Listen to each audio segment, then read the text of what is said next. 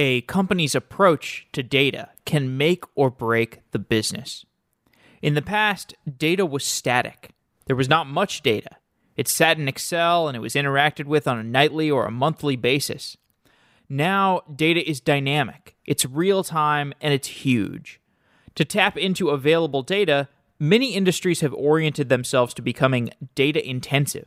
With many new industry sectors becoming data-driven, a new field called data science emerged. As a new field, data science has attracted a lot of attention from professionals with diverse backgrounds. Describing what is data science and who is a data scientist is not easy.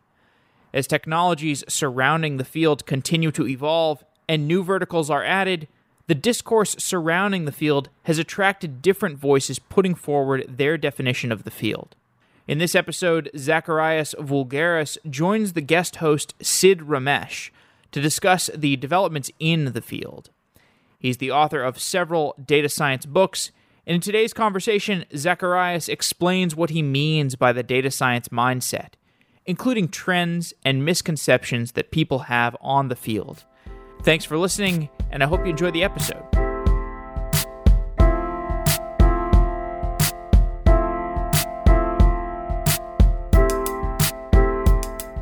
Zacharias Voulgaris is the author of several data science books. Welcome to Software Engineering Daily. Hi, it's good to be here. It's great to have you on the show. You have written several data science books and have reviewed many programming books. You have a data science blog and work as a CTO at a data science startup. In your latest book, Data Science, Mindset, Methodologies, and Misconceptions, you write about heuristics, artificial intelligence, and ethics. AI is probably what people think of when they hear data science. It's not usually the case that data science book talks on either ethics or heuristics. So what is heuristics and how does that relate to data science? Well, that's a very good question, Sid. First of all, heuristics is something that is everywhere in programming, not just in data science. But in data science, I believe it finds a very solid application. And that's because it involves different metrics or simple programs that do some kind of transformation to make something into more a comprehensive form. For example, there's a heuristic I have developed that helps us understand how discernible the classes of a dataset are. So that finds lots of applications in classification, for example. There are heuristics that help us understand how well a classifier or any other predictive analytics model performs. And these are commonly used in practice. They may not refer to them as heuristics, but people use them and they add a lot of value in whatever process of data science we are involved in. So can you give us an example of a heuristic? Sure. For example, the F1 metric for assessing the performance of a binary classifier is a commonly used heuristic, which is basically a formula that combines the precision and recall metrics in a way that takes both of them into account and doesn't get too carried away by a very good performance in one of them. So it is more conservative and takes a value that is closer to the smaller one. So if you have a classifier that performs really well in terms of precision, but not so well in terms of recall, F1 metric captures both of these, but focuses more on the smaller one. And this is a very reliable metric because if you have a very high F1 score, as it's often called, the value of the F1 metric, then the classifier is pretty good in predicting that particular class. So when you say heuristic, you also have the optimization algorithms, which is usually what people use. Now, what's the advantage that heuristic offers over an optimization algorithm? That's a very good point. Optimization is closely linked to heuristics because what they do optimize is a fitness function, which is usually the case that is a heuristic. If it's not the heuristic itself, it is linked to a heuristic. So when, for example, you try to train a neural network, which is a common AI method in data science, then you optimize in terms of error rate. You want to minimize that. And error rate, in a way, is a heuristic. Of course, it's a bit more complex than that. It's not as simple as finding the global optimum or at least some local optimum of the error rate function. But it is the heuristic error rate plays a dominant role in that process. Of course, there is also the process of how you train each particular node, which makes it more sophisticated. But without the heuristic of error rate, it would be really hard to train the neural network effectively and efficiently. So when using a heuristic, usually there is the compromise of accuracy. Now, do heuristics make up for that, or is that something one should keep in mind? Yeah, oftentimes when you use a heuristic, you do basically a back-of-the-envelope calculation for something that you really care about. And it's like a basic laws in physics. They may not be super accurate, like the Newton laws of mechanics. They're not super accurate, but they're good enough. So for most of the cases, they work fine. But if you have some extreme cases, like things going close to the speed of light, they don't apply. In data science, it's the same. For the majority of cases, the majority of problems, heuristics that we use are fine. If you want something super complicated and the heuristics we use don't work so well, you may need to come up with some variations of them or some new heuristics altogether. Interesting. So another topic you start a conversation on is ethics. It's a very important topic, something that does not have a lot of spotlight in the conversation surrounding data science. So why do you see a need for that? Just because there is not enough spotlight, I think is a good enough reason to get involved in this conversation, because it is an important topic in every profession, I believe. Just because in data science there are so many other things that appear to be more interesting, doesn't mean that we should neglect ethics. And ethics is becoming more and more relevant nowadays because data science ethics is based basically on the security and the privacy of the data we use. So we need to keep those things intact. We cannot really risk exposing people or organizations behind our data sets. And if we don't take that into account, somebody will get into trouble. Maybe not us, but somebody up in the organizational hierarchy will get into trouble because of a misdeed. So ethics in data science has to do with all that. It is not only taking care of the data in a very methodical manner, like it is taught in many books and courses, but also taking into account the end user and the people who manage that data and make sure that nobody's exposed and nobody's privacy is exposed through our analysis, and that nobody feels insecure because of what we come up with the conclusions we come up with. Mm-hmm. So you talk about considerations that one should have on ethics, and you make a very important distinction between ethics and morality. So can you talk about the principles that you would look at when you're considering ethics on a data science problem? Yes, the main ones are basically keeping the data secure and keeping the data private. And that's ethics. And everybody can be ethical. That's my point. That's why this discriminated from morality, because morality is a very philosophical stance towards things. And some people may say, okay, well, I'm amoral, or I don't care about morality at all, or my morality is different than yours. And this is a valid argument that, your morality is different, so you value different things as important in life, so you don't feel obliged to follow my morality, which may be completely different.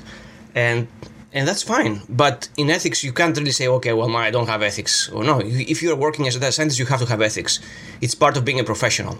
So morality is important, and everybody, I think, should be moral. But nobody is obliged to be moral in data science. However, everybody has to be ethical if they want to be a professional in this field. Mm-hmm. I agree. And one other topic that you talk about, which is very interesting, is artificial creativity. Can you throw some light on this topic? Sure. Artificial creativity, the way I understand it, because I'm not an artist per se, is when you use AI to create something from scratch, something that the system has never seen before. So the computers themselves are not artists, like most people are not artists. But given enough data and enough wiggle room, they can experiment with that and come up with some new forms. This could be a new picture, for example, or a new piece of music. And this can be something that we as humans can appreciate and see it as something of some value. Maybe not some monetary value per se, but it has some value, some beauty in it. And that is often referred to as artificial creativity. However, I go beyond that and say that creativity is not just coming up with new different forms of art, because that's great, but some people don't care about art. creativity is important because it helps us come up with new solutions to problems. And that's something that is valued more and more nowadays because knowledge is more easily accessible than ever before. And everybody can access some databases or some knowledge bases and become knowledgeable about a topic. But to become creative about a topic takes effort. And that's something very useful with computer systems as well, because we don't want them to just blindly follow rules and follow some methods we have devised. We want them to be able to think outside the box in a way and come up with solutions that are more novel. And I'll give you an example of that. There's this company, I don't remember its name, that has developed new sachets for cars that are based on the data they have collected from various sensors that have been put into cars in different conditions of driving. And they have managed to optimize the structural makeup of these sachets for the cars by themselves. The humans were not involved. I mean, the computer came up with some different designs, and all of them were developed in such a way that the cars would perform well, and they would also save on materials. So would use less steel, for example, and still have the same mechanical properties of the sachet. And this is a creative solution which many people, maybe people involved in the production process of the car would take into account and use in their new designs. And this way they can save up on materials and also not compromise on performance. That's a very fascinating topic, actually, to me. I haven't had a lot to read on artificial creativity, but that certainly caught my eye in your book. So going on to the next question. On industry trends, you have neatly laid out the emerging trends with respect to technologies and job profiles. Now, what trends do you see in data-intensive industries? I see more and more involvement of text data, specifically data coming from places like Twitter, because data-intensive industries have traditionally focused on things they have been measuring already, and these signals may be strong, but not strong enough. So I have seen that many places, particularly in the financial sector, tend to incorporate social media feeds more and more, and they do sentiment analysis, and they use that in tandem with the stuff they have already been using to improve the signal they have. And I don't know if the results are great or not. I haven't been involved in projects like that yet, but the fact that they're doing it shows that there is some merit in it. And I wouldn't be surprised if more and more data-intensive industries would follow suit, because first of all, this kind of data is easily available. It's not free because it takes some time to download it, and you have to download enough quantities of it for it to be meaningful. But nothing data science is entirely free anyway. So sometimes this kind of data sets, some of which is curated, so you have to pay more for it. Sometimes all these new data sets add a lot of value, and this is something that people always care about. They don't care so much about paying for it as long as it brings about some value. And as data science becomes more and more mature as a field, it is able to incorporate different data streams much more effectively. And this is something that as we see now as a trend, and I believe will continue in the near future. Interesting. So in technologies surrounding data science, a lot has improved. And you talk of the different new technologies and, the new alternatives for Hadoop. So what trends do you see in the technology realm? I see the GPUs becoming more and more relevant. Also, there is a possibility, which seems to be a trend, of these tiny computers becoming relevant as well in the science. Not so much in training a system, but applying the results of a system, because they are super cheap and easily deployable in different places. And if somebody steals one of these machines, it's not the end of the world. Of course, you wouldn't want it to be stolen or damaged, but it is such a low cost that it makes it much more scalable in a variety of locations. And also in locations where you wouldn't normally have a computer performing some data science system. For example, you can deploy some of these with some batteries in some remote location that is not close to the city. And these can collect data or analyze even data, I don't know, depends on the application, that would otherwise not be easy to do. So basically this allows us to scale our systems on different locations and perhaps do applications that were not feasible before. So that's a trend that is worth noting down in terms of technology in data science. Mm-hmm. And you talk specifically about the role of AI in the years to come. So what role do you see for AI in data science? I see it continuing being relevant as it is today. Maybe the hype will wear off a bit and people would care about other things like the data science mindset. But the AI trend is something that is, I believe, is here to stay. So more and more AI systems will come about. The ones that we have right now may be refined a bit or a lot, depending on the technologies as well. Because if, for example, Intel comes up with a new kind of processor that is ideal for this kind of systems, maybe the systems will adapt to the processor as well and try to optimize its performance. Also, I believe Google has developed its own CPUs or sorts that are designed especially for TensorFlow. So if TensorFlow continues being a popular option, it may be the case that it will grow in these kind of applications where you have TPUs in place. But that's not the only case. I believe that the cloud has a lot to offer as well in data science, and this is a trend that is bound to remain when it comes to AI applications, because the cloud and the AI are two compatible, super compatible technologies. And many people realize that and take advantage of that. So even if someone doesn't have a very good computer or they don't have access to a computer cluster to deploy their AI system, it's not difficult for them to go and rent some computing power from Amazon or some other cloud service and do their analysis there. And the bill may be not negligible, but it's still not too high either. So mindset is a topic that will come to speak shortly. But before that, I actually wanted to touch on this point that you have previously written a book, which was probably one of the earliest books on the field. It's called The Definitive Guide to Becoming a Data Scientist and published back in 2014. So that's when data science as a field started to get some traction. Now, what do you find missing that you decided on writing your new book? Well, first of all, the new book is not based on the first one. I'm not trying to redo the first one, but in new technologies. The first one is called Data Scientist, and it's all about how to become a data scientist and the things you need to do as a professional to become someone who can offer something to the data science field. The new book is about the field itself. So whether you are a data scientist or not, or if you care about data science as a professional, or you care about data science as a manager, it doesn't matter. It's all about getting you to understand better the field and appreciate some things so that if you're a manager, for example, you can manage the data science team better. The book is not for data scientists only.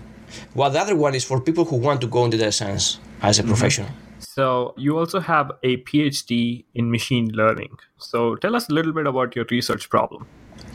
How much time do I have? Because I can talk about this all day. Okay, well, so if you can broadly talk about what your research problem was and give a bird's eye view, because it's in machine learning, I'm kind of interested in knowing what your problem was and how you went about it. Cool. Well, the problem that I tackled was classification. All kinds of classification, different data sets across different industries. Most of them were very small because at the time the computing power was quite scarce. Things like cloud computing were not really available to everyone back then. Maybe in some research centers in some companies, but in the university I was in, I only had my own computers to work with. Basically a desktop at the university and my laptop. And both of them were not really that powerful. So sometimes I would have to have experiments running overnight. Other times I would have to have experiments running day and night before I could come up with some publishable result. Because it was partly my fault because I was using MATLAB at the time, which was a popular option for many researchers, and in many cases it still is for research purposes. So the experiments would take a while to run, and that's why I had to think about efficiency as well when I was designing something. And originally my thesis was about intrusion detection, but I didn't go down that path because it was too specialized, I found. And also there were people who were very much into network security, so they knew things about it already, and to catch up with those people and be able to publish something of value would take a while, and I didn't want to take my time finishing the PhD. I wanted to finish it as quickly as possible so I could get to work. So after talking to my advisor, eventually we decided that it would be best if I had something that was more generic, but not too generic, like wasn't trying to solve all the problems of classification, but I was trying to do something that would improve classification in different areas, not just network security.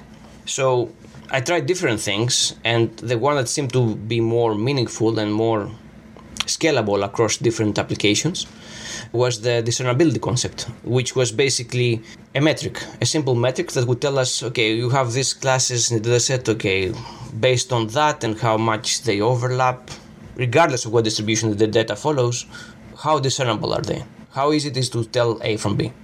And that doesn't mean just these two classes. If you have a dataset that has 10 classes, it would still work. So, and this doesn't matter what the dimensionality was either. So this could work when you have one dimension, or it could work if you had 1,000 dimensions. Of course, it would take longer if you had big dimensionality in the dataset, but at that point it didn't really matter because I just want to prove a concept. And this proof of concept approach is quite common in data science, but as a first attempt. After you have proven the concept, you have to scale it up.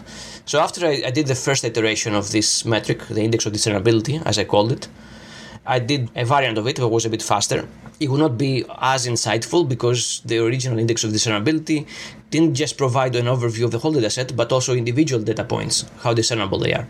And again, this is all about classification. So this doesn't apply for regression problems or other problems of data science. But I did show that index of discernibility can help a variety of classification systems in data science.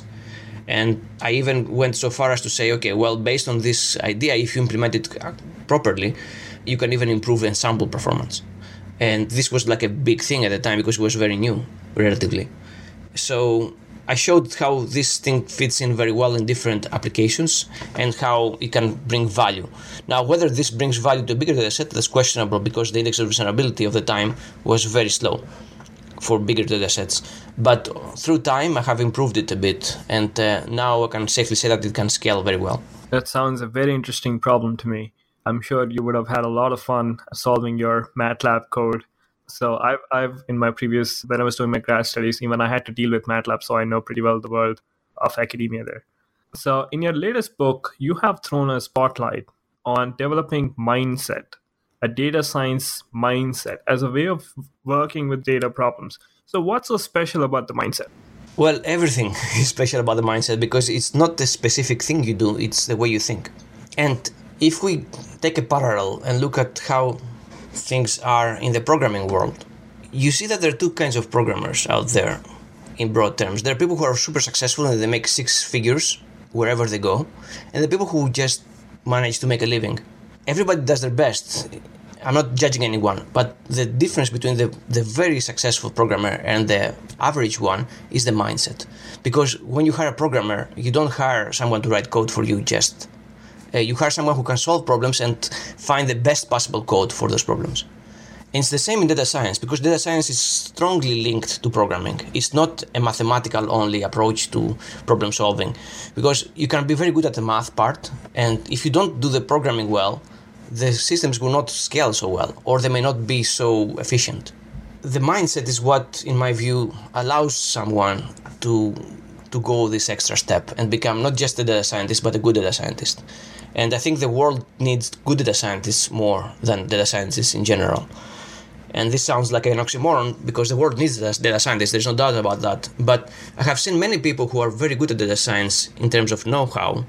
They know all the methods very well, and they have some experience in them, and they can't get a job. And I'm wondering why is this the case? And after talking to some people, I see that those people are very adept even at the math part, and some of them are maybe good at the programming part as well, but they don't really understand what they're doing. They're just very familiar with the different scikit-learn functions and the different classes that it has, and they can tell you, okay, well, this seems to be the regression problem that this function helps us solve. But I don't understand that maybe this same problem should be formatted better as a classification. Maybe we should do some tweaking in the target variable so that it is more of a classification problem and solve it as such. Or they don't understand that sometimes the features we have are not that good. Even if we find the best possible regression system out there, it will not perform so well. So maybe we need to come up with some new features, or drop some features, or combine some features, do something with the features so that we have a very strong signal there. to work with. So all that is part of the data science mindset. And without the right mindset, even if we have the best tools available to us, we may not be able to do much with them. That's why I believe it's super important to develop the mindset along with the technical know-how. Mm-hmm. So what do you recommend that people do to get started on developing that mindset? Well, first of all, understanding what data science is and what problems it tries to solve, not just how it solves them. It is fundamental. We often tend to think of the technical aspect of the things we need to work on and forget that we do all that for a reason. And the reason is to bring value to an organization. If we have this in our focus, then whatever we do will be more practical. Because we don't need to do the perfect solution. We just need to do one that's good enough for the resources we have. And these things can be quite different. The perfect solution may take 5 days, for example, to implement. But a good enough solution may take 1 day. And that difference in time of implementation may be crucial because the organization that hires us may not have the funding to do long-scale projects. And they just want to prove a concept for now. And once they do that, they may get some funding and then they can go in more depth about this problem. And maybe they can get some more resources so we can do a more thorough analysis on the data. But whatever the case, we have to remember what we're trying to solve and why before we focus much on the how. The how is important too, but without this holistic approach, we cannot really do much. That's why I think we have to understand business first. We have to focus and talk to the people who are calling the shots in the project and understand their pain points before we start implementing processes, before we start developing approach pipelines. Because the pipelines are great, but if they're not aligned with a business objective, what's the point? They're just a nice data science project that we can publish perhaps a paper on, but that's all. As data scientists, we have to be more practical. We're, first and foremostly, I believe, we're engineers. We're trying to solve a problem in a practical way. And that's the mindset of the engineer who tries to solve a problem effectively and without using too many resources. We're not trying to publish papers here. If you want to do that, there's plenty of room for that in academia, and that's great. We need papers, we need new research, but as data science professionals in the industry, we need to have the mindset of developing solutions and implementing them in an efficient and effective manner. Mm-hmm. That's very true. So you've already said that data science is a combination of statistics or math, let's say, and programming. So what should people focus when they're starting to develop the mindset? I believe they need to focus on both of these. You don't just do everything that is statistics-based or math-based and then go to programming. You have to do them in parallel in a way. Just like in many universities, there are courses that do statistics and linear algebra and calculus at the same time. And there are also courses that do programming.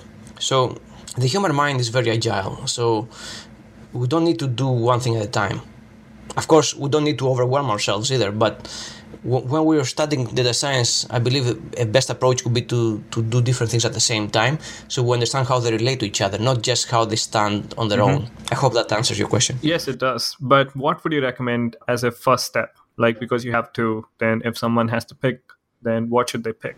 I think they shouldn't just pick one thing. They should do both at the same time. And there are many courses out there that do that because statistics is a bit theoretical the way it is done. It is very practical when you apply it, but when you're learning it, it seems very theoretical. And unless you really understand how these things work in practice, they won't make much sense. And in some cases, they may be very boring too. So unless you understand what problems they're solving and how they're solving them and how they're adding value to the whole process, you won't appreciate them and you won't be so motivated to learn them. The same with programming. Programming is great, it's very practical, but unless you link it to a particular problem you're trying to solve, unless you see the problem and how it is solved very efficiently with a program that you write, you won't really appreciate it either. You would just think that it's just a bunch of techniques. It's much more than that. And every good programmer knows that. And it's the same with data science. When you do math and programming, you don't do them as isolated things. You do them in combination with each other and also in relation to the problem you're trying to solve. Mm-hmm. I agree. I like how you orient the book towards making the reader think in terms of signal and noise. So can you explain how that's related to the mindset? Yes, that's a very good observation. Although I didn't use the words signal and noise often in this book, I think it's a key point. The signal is what you're trying to uncover in that sea of noise that you're given. And anything that is not a signal is the noise. Anything that obstructs you from understanding what's happening is the noise. And it's inevitable that you find more noise than signal in most of the data out there nowadays. And our work as data scientists is to be able to create something, to build something that takes the data that is very mixed and has some signal, some noise, but mostly noise, and bring out something that is more signal than anything else. Bring out something that everybody can understand and perhaps use directly. And that's the key thing. It's like a transmutation of sorts. Not just transforming stuff, but also transmuting. It changes the whole nature of the whole thing. It's the same thing that happens when you have an efficient engine. For example, a car engine. Most of the engines nowadays, they use gas still. So they take this mixture, this chemical mixture, and they transform it and they transmute it in a way, and they make it into something useful like kinetic energy and heat. And much of the heat we don't need, but sometimes all that is essential because part of that is also charging the battery.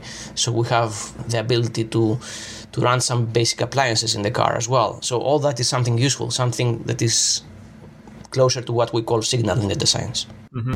And most of the books that I usually come across talk on the methodologies, explaining how data processes work. You've gone a step ahead and you talk of misconceptions that people have on the field. So broadly speaking, what misconceptions do people have on data science? Well, there are several, and what each person conceives wrongly is different. So for someone who is more inclined in mathematics, they may have misconceptions related to programming. And for someone who's adept at programming, he or she may have misconceptions related to the math part of data science. So each person has different misconceptions. So what I do in this book is draw some general lines, some general trends in terms of misconceptions. And the ones that I found that more relevant to most people, at least, are, first of all, that the data scientist can do anything with the data as long as they're given enough resources. That's a misconception. The data scientists can do some things, and they may do great things based on the data they have, based on the methods they use, based on the resources they have. But if there is not enough signal in the data, there's not much they can do. You can't give the data scientists some random data there that you have installed some minute signal in it and expect them to find it. They're not magicians. And that's a misconception many people have. They think that data science can solve all of the problems out there and do that in a very efficient and cost-effective manner. And they get disappointed sometimes because the data scientists, even if they try the best and they do everything that's theoretically possible, they still don't get enough results. And people need to understand that data science is not a magic wand. And that's a major misconception that many people have across different areas, not just in the technical profession, but also in managerial professions as well. Another misconception that I find very popular is that AI is the only thing that matters in data science. And many people are overwhelmed with how much value it offers. And in some cases, it does offer a lot of value. The people who have come up with AI systems are brilliant, and they have done a lot of work to make these things scalable. But AI doesn't solve all the problems out there either. I mean, unless you have certain kinds of data, and in many cases you have to have a lot of data, it won't add that much value. I mean, it may, but is it cost effective? That's debatable. So in data science, we need to be more realistic about things. If we can solve a problem in a simple model, we might as well use that. We don't have to use the most fancy model out there just because it's there and we know how to use it. So that's another misconception. And there are more and more. I can go on for a while, but I think these are the two major ones. So you also have done some myth busting in your book. You have made some important distinctions between statistics, BI, which is business intelligence, and data science. So are they all not the same? I believe they're not. And it's not like they're completely different. They're not mutually exclusive in any way. But statistics, specifically the statistics that the statistician does in practice, it revolve around certain kind of variables. And they revolve around working with those variables using statistics tools. A BI professional does that to some extent. They may not have the full breadth and depth of knowledge that a statistician has, but they take that and they apply it into business problems, and they work a lot with visuals as well. And that's great. So they add more value than just the models of statistics that the statistician uses. So the BI person is more focused towards the business, but they don't go into too much depth either, because they don't have that many predictive models. If they do have, it's not that elaborate as in data science. Because in data science, sometimes you're given some data that other people, particularly in statistics, they don't know how to work with. Data that is around text, for example, natural language text, or data that is around some sensor readings that are completely messed up, and you can't really work with them in any meaningful way using statistics. So a data scientist will go beyond the data and try to see the data from a different domain altogether. For example, sensor data that is temporal data can be transformed into the frequency domain and be analyzed as frequencies and develop features based on the frequencies, and sometimes combinations of the frequencies and the time in features. So create composite features that are more sophisticated and capture more signal in that data. So a data scientist tries to solve a problem. It doesn't care where the data is coming from. It doesn't care about what distribution it follows. Well, he does care about the distribution, but he doesn't feel limited by the distributions and say, okay, well, the data is like that and we have to use that approach only. No, they try to use different approaches and work with the data as is. So there is this distinction, for example, in data analytics between data-driven models and model-driven approaches. So the first school of thought has to do with using data as is and not caring too much about the distributions it follows, not caring so much about the statistical models that may apply or may not apply. And people like that usually go into AI approaches or machine learning approaches in general. People who are focused towards the model-driven approach, they tend to see what models they can apply, what statistical models they can apply, and try to solve the problem using some probability-based method. And this may work or may not work depending on the problem. But if you have a generic data set that doesn't seem to comply to any particular set of distributions, then it's really hard to solve it with conventional methods of statistics. So a BI person and a statistician would not be able to solve it properly, while a data scientist might. Mm-hmm. So are you talking about the two cultures paper when you're talking about the model and the data-driven culture? Because that's a famous paper, I guess. I make reference to that, but I don't use that paper exclusively. Okay, no problem. Because I think it's very useful to think about these things independently as well, not just focus on one approach to them based on a researcher. And it's great to read papers, but it's good also to be able to understand things on your own too. Mm-hmm.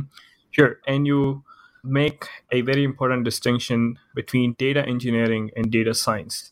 So can you tell us the difference between both? Well, first of all, data science includes the engineering, so it's not an alien part of the field.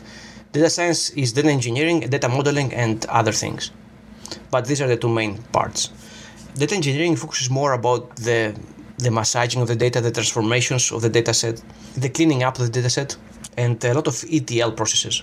Data engineering also focuses about acquiring data from different sources. All that is essential. However, the data engineer tends to focus more about the technology than the actual modeling. So data engineer may be adept at using a data governance system and may be able to process data very well and store them very efficiently and retrieve them as well, and do all sorts of data engineering tasks, but not do models well. And there is a need for both a data engineer and a data scientist. Ideally, data science will have data engineering expertise as well, but nowadays we see this trend of specialization in data science. So there are some people who are very good at modeling and nothing else, and some people who are very good at engineering, but they can't really make a very decent model. And I'm not agreeing with this approach to things, but I see that there is merit in it in some cases. Like if some big company wants to hire 10 people in the data science team and they want to have 4 data engineers, for example, those people have to be very good at what they're doing, like expert level, beyond anything that a data scientist who is more well-rounded can do. And of course, those data engineers can only do data engineering in that case, in that team, but they will be working in parallel with data scientists who do the data modeling part. So everybody wins. But in a smaller organization, this is not an option often because the funding is limited. So a data scientist who works there has to be more well-rounded and do both data engineering and data modeling and all sorts of data science tasks. Mm-hmm. And you also write about what data scientists do not do. I think that's a very unique perspective that you give. So most of the books talk about what data scientists do, as opposed to you talk of what they don't do. So can you talk on this a little bit? Yeah, of course. I make 3 points in that particular section. First of all, if you're given some data that has very low veracity, it doesn't have much to offer. As a data scientist, you cannot make it talk. You cannot force the data to give a signal that it doesn't have. And that's something that people have a problem understanding. And that's part of the misconception idea that I was talking about earlier. Because low veracity data is low veracity. You can't really do much with it. You can improve the signal. You can bring what it has there. But you can't expect miracles. So that's something that data science cannot do. You need to work with other people as well, maybe enrich the data with using different data streams parallel to the ones you have, and this way work the problem. But with the data that is low veracity, you can't do much. Also, if you need to develop some kind of application based on the data model that the data scientist develops, you can't expect the data scientist to do that as well very well.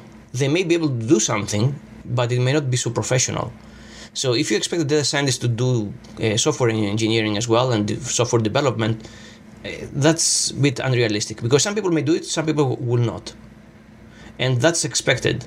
Just like you can't have an athlete who is very good at different sports. It's very unusual for this to happen.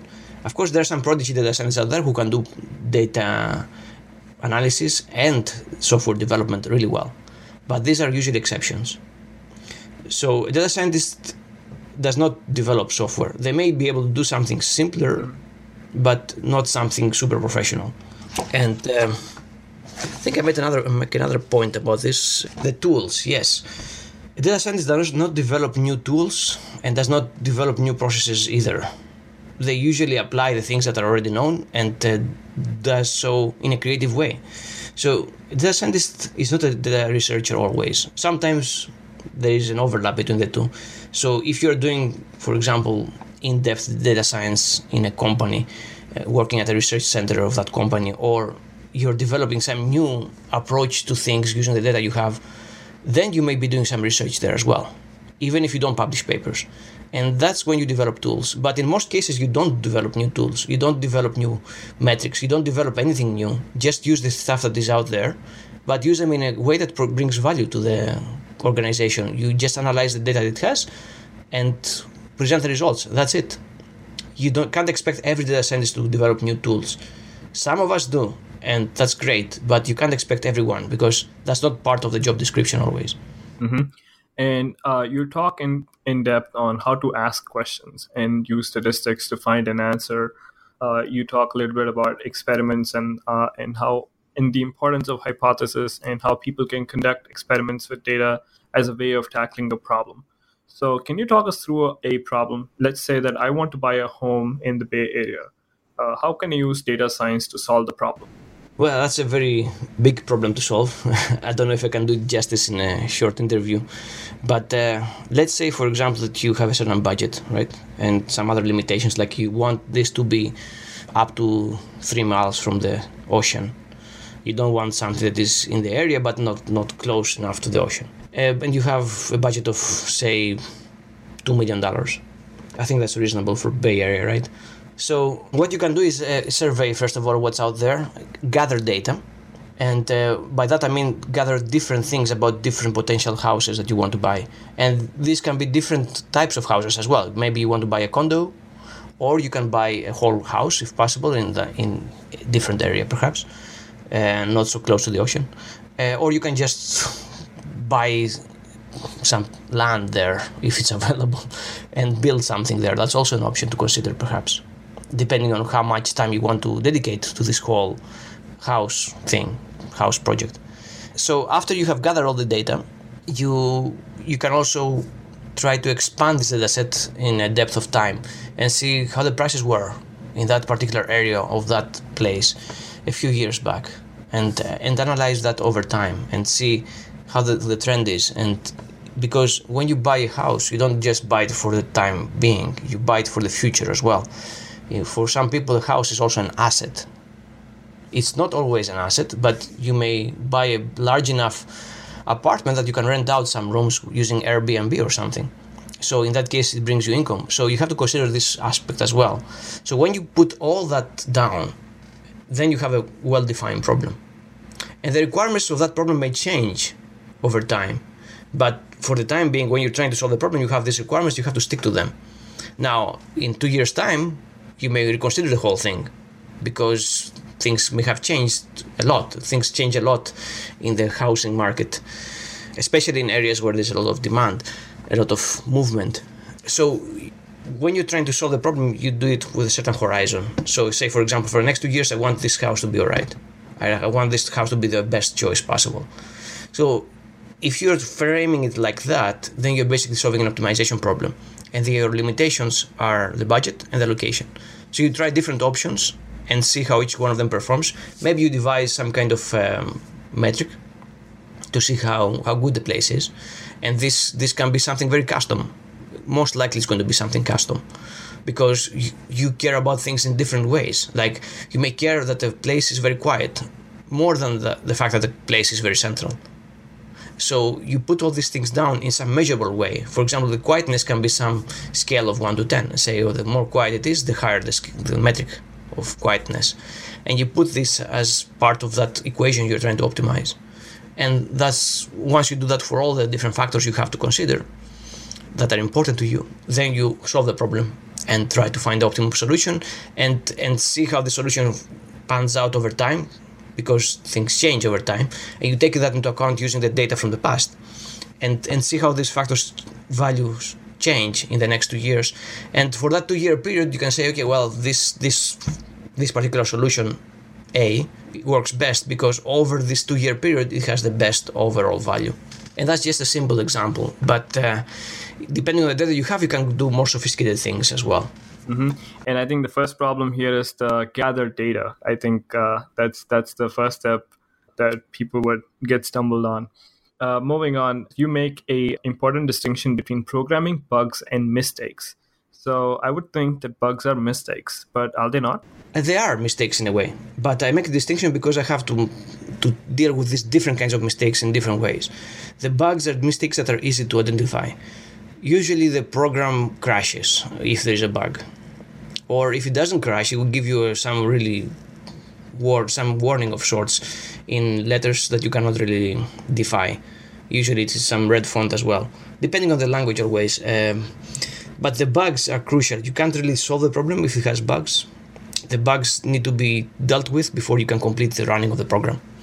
And this may be quite irksome and time-consuming to deal with, but they are easier in general because a mistake in the methodology, which is a more high-level kind of error, is really hard to deal with. It may take a long time, and sometimes you may not be able to solve it by yourself.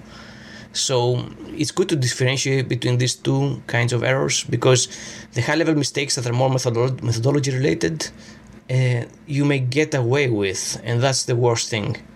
Because the mistake is still there, it's just you haven't seen it. It's like you have some kind of infection in your body and it hasn't manifested in symptoms. So it's still there and eventually will cause a problem. It's a matter of time. And the problem may not be easy to deal with when it comes. But, you should be able to deal with the problem before it manifests.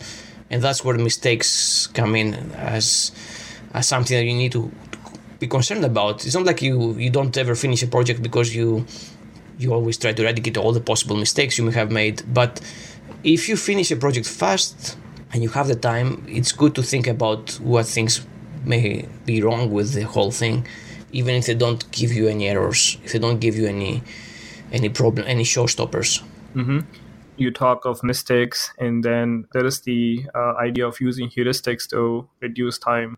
So when you're trying to choose a heuristic, so how do you stay away from mistakes when selecting heuristics?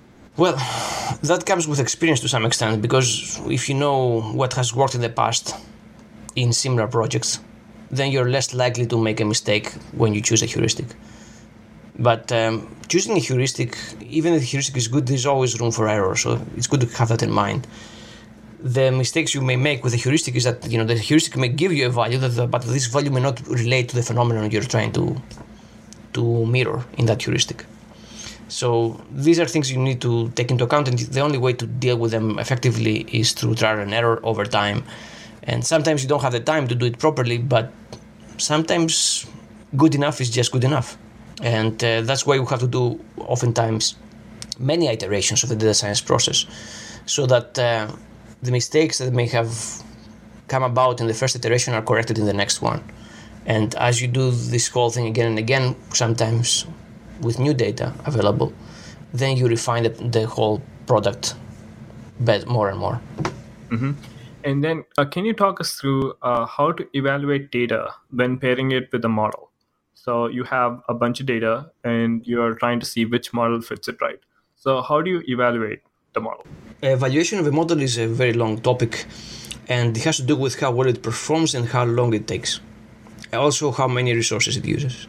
So if you take this into account, these three factors, that's how you evaluate the model. And in different cases, you may have different weights for these factors. It's really hard to put them down in one formula and evaluate the whole thing, but oftentimes we will look at the performance of the model in terms of accuracy rate and error rate and things like that. And that's a whole field by itself, because this has been studied very much over the years. Mm-hmm. However, when you're evaluating a model, you have to take into account also how long it takes, because sometimes this extra 5% accuracy, for example, that a new model has may not be worth the extra time it takes to train and to test. And sometimes the resources the extra resources that this may use may not be worth the while either. So there's always a trade-off. The new systems that are more computationally expensive and they require more resources, they oftentimes take more time as well, but they yield a better performance. So you have to ask yourself, is that extra performance worth it? And that's something that you have to be able to gauge beforehand, ideally, so that you don't go into the process of training a model for a week, maybe not a week, but depending on the resources you have, it may take you up to a week, and then realize that actually I don't really need that extra performance so much. You have to think about this in advance. You have to plan ahead, and measuring the performance of the model is one thing, but the overall effectiveness is a different thing sometimes. And someone who has the data science mindset right, they will be able to tell the difference and deal with it beforehand. Perfect. You make specific mention on the right questions to ask. Now, there is also a risk in asking the wrong question. So what exactly is the risk, and how does one know what's the right question? Well, the risk has to do with the questions themselves. So if you ask something that's very generic and it's impossible to answer with a single experiment, then you're asking the wrong question. You're asking a question that is interesting but may not be testable. So in data science, we have to be more specific oftentimes, but not too specific, because if you're answering very specific questions, it may take you a while to answer all of them. So what I would recommend is somebody comes up with some research question in that project and then breaks it down. And then the answers that they try to answer, the questions they're trying to answer are the more specific ones. And then if those questions yield results that are very useful, then you can break them down even more or do variants of them. And I know this sounds very general, but if you think about the problem, you can actually come up with your own set of questions and potential answers and test those. And that's where statistics especially comes in very handy, because part of the scientific process is testing hypotheses. Actually, the biggest part of the scientific process is testing hypotheses. And if you can't formulate a hypothesis based on a question, then it's really hard to test something scientifically, if not impossible. Mm-hmm. I agree. So when we think of programming languages related to data science, we think of R and Python. So they are the two real huge programming languages. But you have a book on Julia, and you hold that Julia is best for data science. Can you tell us a little bit about that? You want me to talk more about how Julia, I believe, is best, or the different languages in general? How Julia offers more than R and Python. First of all, we have to look at things in context. Julia is a great data science language, and it has been from the very beginning, but it was in potential back then. Now it's actually manifesting as a good data science language because there are lots of libraries, lots of Julia packages that solve specific data science problems. So before it was just an idea that some people believed and some people didn't believe. Now there's no doubt about it, and that's not to say that other languages are not good anymore. That's the problem that many people have when they're comparing languages.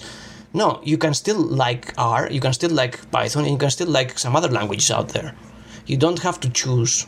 In some cases you do. I mean, you can't do a language that is incompatible with another language. So if you want to go with Go, for example, then you have to forget all the other languages. Maybe you can still work with C or Java, but if you go with Julia, you can still work with Python at the same time and R. So there are packages out there in both R, Python, and Julia that allow bridging among the different languages. So you can still have a script in Julia and call it from your Python script and vice versa. So you don't have to choose in a mutually exclusive manner. And this was like that from the very beginning. And people haven't realized that. And some people say, okay, well, this may work, but I don't want to go through the effort of learning the language. And that was the biggest impediment, I think, in the development of Julia language, because it's a bit different in the way it deals with data. It doesn't work with objects that much. I mean, it has the potential of doing objects, and many people use it as an object-oriented programming language, but it is a functional language. And if you see it as a functional language, it has lots of potential, not just in data science, but in different applications. And there are people who love it and people who don't want to hear about it. But those who have tried it and honestly have done an effort to learn some things and try things out, they're open to it. They may not use it every day because maybe their day job, there is no room for something else. There's no room for experimentation. But those places where there is room for experimentation, they have embraced it very well. And I think that shows something. And it may still be in version 0.6.1, but it's already getting there. It's already performing well enough to be used in many real world scenarios. And I think it was last year when Julia Computing and Microsoft made some kind of arrangement. So Julia is available on the Microsoft Cloud now. And that says a lot. And remember that Microsoft is a company that has its own programming languages like C#, F#, and other languages. And still it is open to using Julia on its cloud. So for me that says a lot.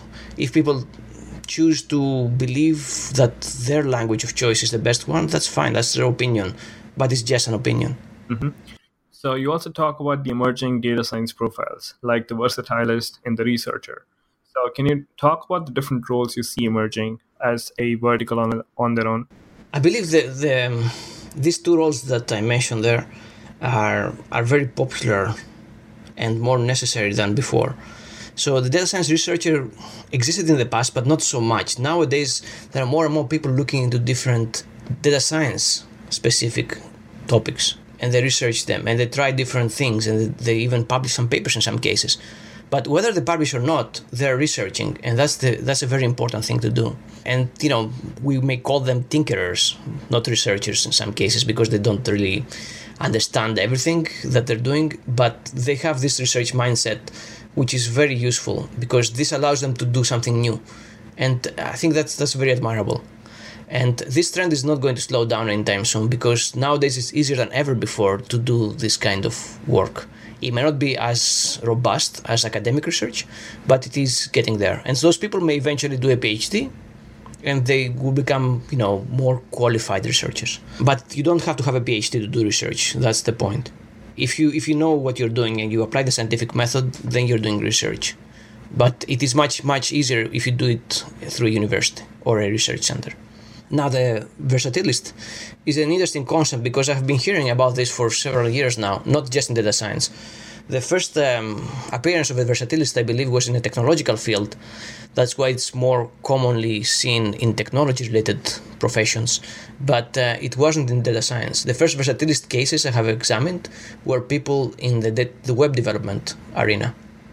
And these were people who were very good at different kinds of web development. They were very good with handling PHP and also HTML and also CSS and also JavaScript and several other things. And at the same time, they could also write content. Or they could understand some things about design, and they could do some designs. They would not do the perfect designs, but they would be able to create a good website from scratch by themselves. And that's very, very amazing if you think about it, because these are very diverse things in a way. They're related to each other, but it's rare that you find someone who's good at the back end and the front end. In data science, it's very similar. It's very hard to find someone who's very good at modeling and data engineering and product development, data products. And it's even harder to find someone who's good at all the technical stuff and at communicating stuff effectively and creating visuals, good visuals. So I think that's something that's necessary, because if a smaller company wants to hire you as a data scientist, they can't really do much with you if you only do one thing well. And, if they can hire a whole team, that's fine. Then you can do your thing well, and somebody else can do things you don't do well, and they can do those things well themselves. So you can have a team of specialists, and that will work great. But in many cases, you may not have this bandwidth to have all these resources, all these human resources. So you may have a couple of data scientists only, and they have to do everything themselves. So in that case, a versatilist can shine. Also, a versatilist who is in a team of data scientists can be a good team leader, because that person understands all aspects of the data science pipeline and can manage everything very well and very fairly. Because in many cases, you see data science leaders, or managers rather, that they don't understand everything, and sometimes they can't really manage the team very effectively. And it's a whole can of worms opening if I were to go this in more depth. But let's just say that the versatilist is very agile as a resource, can be used on her own, and she can do different things in the data science pipeline, or she can even manage a team, or both. Because the versatilist doesn't just do one thing. That's the key thing. They can lead a team and still write code, or they can write code in one part of the pipeline and they can still do analysis on another part of the pipeline in the same day. Mm-hmm. Agile definitely is a keyword that attracts a lot of eyes these days. So versatilist, I'm more tending towards the versatilist as opposed to the researcher. But I take encouragement when you say that you don't have to have a PhD to do research. I think that's a very important point which often gets missed. Lastly, on your you have mentioned multiple times about mentoring. Most people recognize the importance of a mentor, but find it hard to find a mentor who is willing to help. Personally, that's what made me take to podcasts and books on tech, so I can be updated on the tech scene. So what are your thoughts on mentoring and finding a mentor? That's a very good question, because many people want or need a mentor, but they don't know what to do with it. I have written some articles about this as well on my blog, and the more I learn about mentoring, the more accessible it seems as something to do. Because nowadays, more than ever before, people are connected to each other. Maybe the connection is not super deep. It's more like a superficial professional connection out there, but that can be a good starting point. So if you really want to be a mentee, if you really want to learn and take someone else's experience into account in your professional development, because that's what mentoring is about. It's about professional development and also development of professionalism, because these go hand in hand in my view. You don't just mentor with someone so that you can learn the know-how. That's one of the things you learn, but the most important thing in my view is becoming a better professional, becoming a more responsible individual in your work life, and a more responsible resource for your manager or whoever uses you as a resource. So mentoring teaches you all that, and finding a mentor is not easy, but if you're a good mentee, you're more likely to get someone. I have two solutions for that. If you're in Seattle, there's one tech mentors group where people meet and sort of mentor each other. But there are some people who are more experienced than others, and these are usually the mentors in that setting. But this is more an informal situation. It's a good place to get a taster. If you want to do mentoring seriously in data science, the only place I know so far is Thinkful. It's an online company that does data science education. Part of the pipeline of the courses they offer involves mentoring. So there are other places where you can actually find mentors while you do a course, but in those cases the mentors are just there, and they may help a bit once or twice, but in Thinkful it's every time. I mean, every week you're expected to have at least 2 meetings with a mentor. In smaller courses like introductory courses, you may just need one, because you don't really need that much guidance. It's more about getting other things on board. But in the data science courses, the core courses of the company, you have to meet with mentors 2 or 3 times a week and get guidance on specific and general things. And that's what I really value about mentoring, is that a mentor can tell you specific things like, okay, you have to change this in your cover letter. You have to change this in your code. You have to present yourself differently when you make a profile on a professional social medium. But they can also tell you general things like, okay, well, if you want to become a very good data engineer, for example, or if you want to improve your data engineering skills, these are the stacks that are best suited for you. So the mentoring is a very personal thing as well. It's not generic things that you can read in a book or listen to in a podcast. This can be a good first step if you can find a mentor to help you out in your regular work. These are the next best thing, having a good book or a good podcast. But if you have a mentor, it's much better than any one of these resources. And that's something I think everybody can benefit from, regardless of the stage they are in their career. And even I am learning new things, and it's useful to have a mentor even if you don't meet very often, or if you just exchange emails every now and then. That's better than nothing, because that keeps you grounded in a way. And it's also good for the mentor, because the mentor can easily get carried away with his or her work and stuff in general, and may lose touch with how the rest of the people in the field are. But having mentees allows you to understand how the field is right now for people who enter it right now, and appreciate new things that you may not be aware of, or appreciate new challenges that you were not around when you were there, because they were like footnotes, and now they're serious things that people take into account when they learn data science. So it's important to have both a mentee and a mentor in your career at one point at least, and that really allows you to connect with the field in a different way, in a more in-depth way. Mm-hmm. And you also write about how or what professionals should do to remain relevant in the field. So can you talk a little bit on that? Sure, yeah. There are different things you can do to remain relevant, and one of them is mentoring, of course.